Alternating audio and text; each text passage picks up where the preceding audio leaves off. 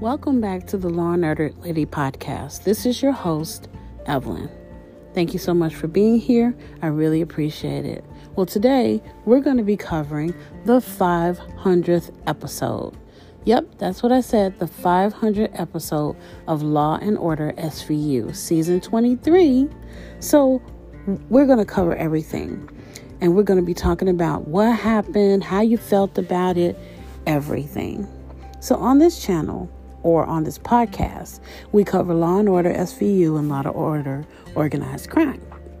So you know what we do. We get into it. We say, well, how did it start? What happened? Who did it? Why? And how did it end? So let's get started. How did it start? It starts with a flashback of Olivia and her mom talking in the past.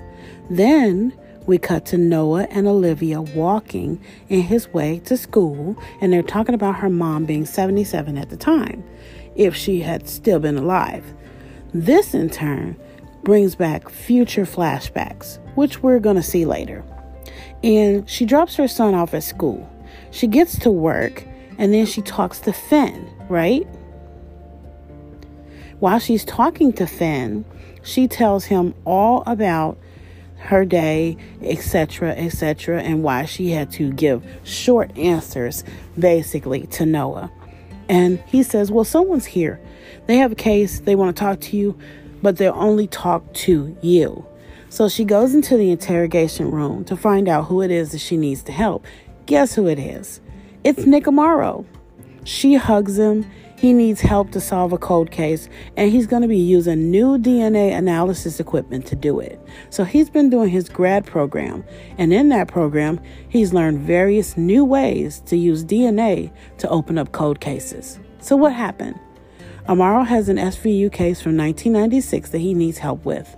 Ian Ridley was convicted of killing his girlfriend, but he says he didn't kill the girl. Liv agrees to help, so Amanda and Nick pull some old files and they find it. Nick says that Ian is not the killer, and he intends to prove it with the help of the crime writer Burton Lowe, who we see is no stranger to Olivia. Flashback to her talking to the ADA at the time about Burton, who was going to marry her, it seems. Seems like they were engaged.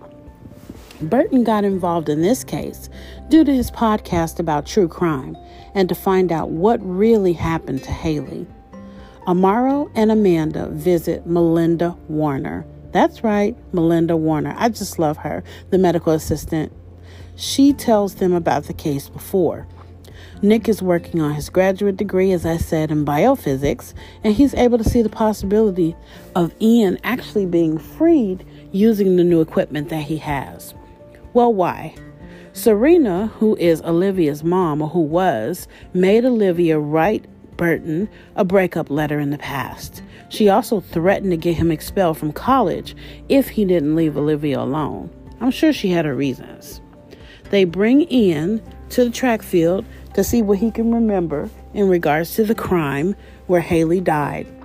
He remembers, and it brings him to tears as he recalls everything before he was clocked from behind, and then all the blood, he said. Somehow, he confessed to the crime 25 years ago. Now, Olivia wanted to marry Burton back then, and she flashes back to being young and talking about Burton. She was obviously in love with him. Well, what do they learn? They learn that a random man not excluded is in the new DNA that they ran. So there is someone else.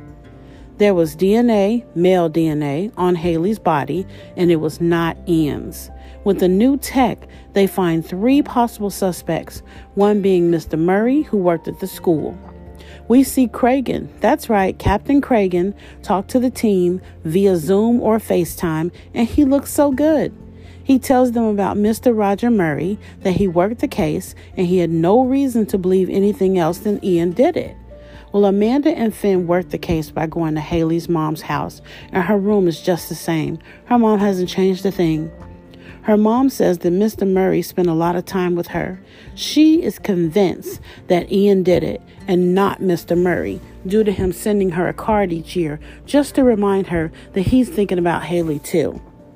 Now, Carisi and Amaro talked to Mr. Murray at his home about Haley and her death.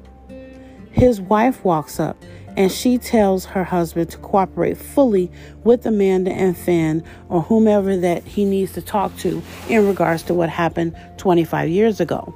Well, they talk to him in the interrogation room.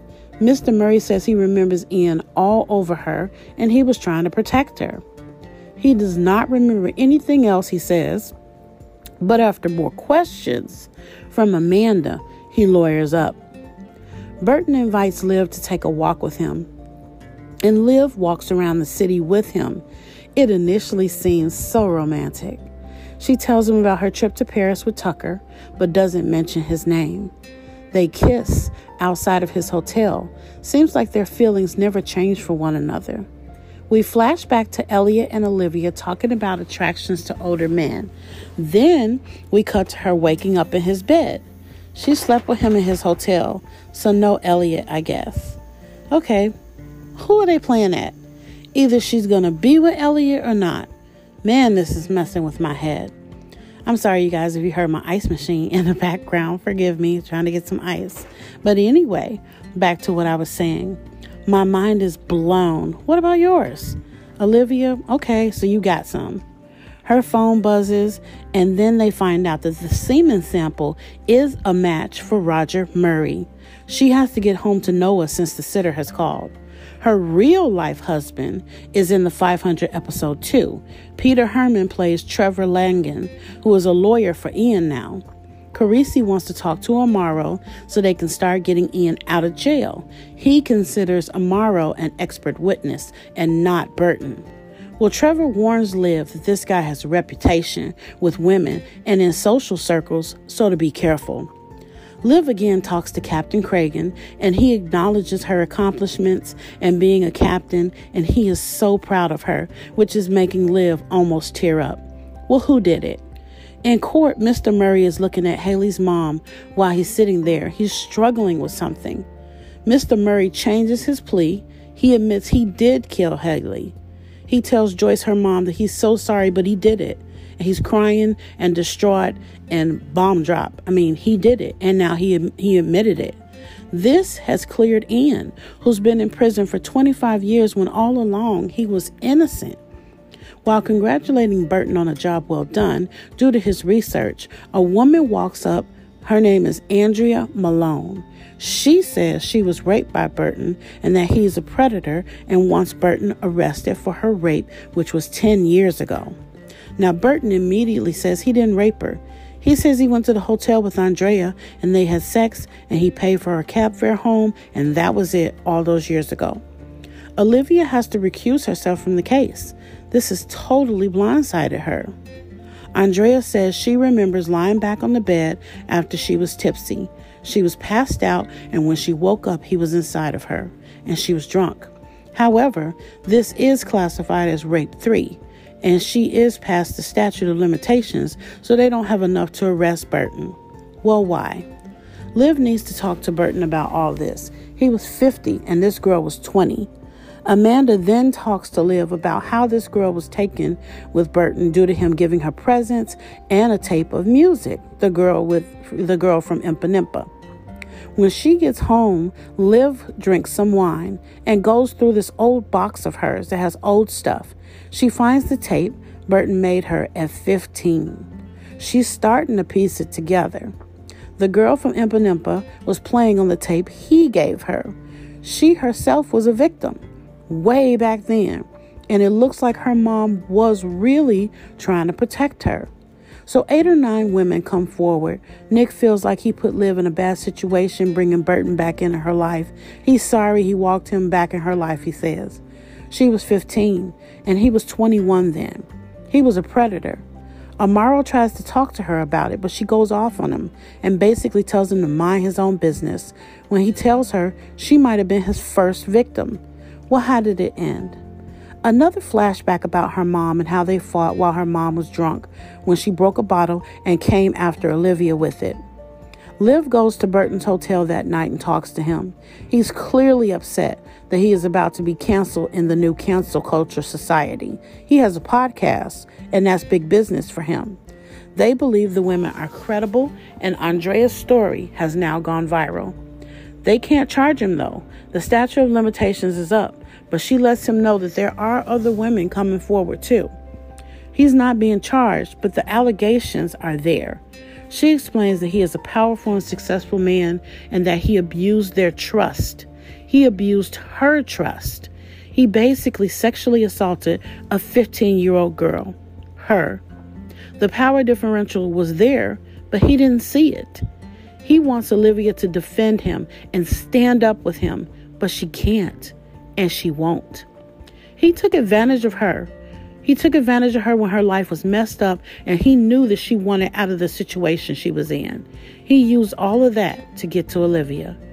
Now she's trying to get closure, some composure, and acknowledgement of some kind, that she was young and that he took advantage of her, but he won't give it to her. She tells him goodbye, leaves, and hears him throw something that shatters against the wall.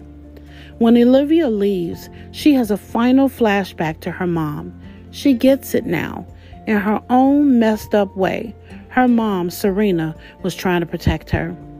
Olivia calls Nick Amaro and apologizes to him in a voicemail message, telling him he was right, that Burton was a predator. She then takes the tape and throws the tape in the river. This episode was so deep, y'all. Maybe she became a detective due to her circumstances and her life choices and the non-ability to have life choices. How did you guys feel about this episode? It has so much packed in it. Was Olivia a victim? Do you think Burton was a predator? Olivia has been through the ringer this year, and I wonder, did she sleep with him just to get over Elliot? What do you think? If you like bringing you this SVU and organized crime content each week, please consider subscribing. I would love a like and hit the notification bell so you'll know when I'm coming back to you. On this podcast, I'll be here on Saturdays letting you guys know what I know. I appreciate you guys so much. I'm going to see you in my next podcast. Maybe I won't see you, but I'll definitely be thinking about you and you'll definitely hear me. So I love you guys so much. And you know what I'm going to do? You know what I tell you all the time? Law and Order on. Bye-bye.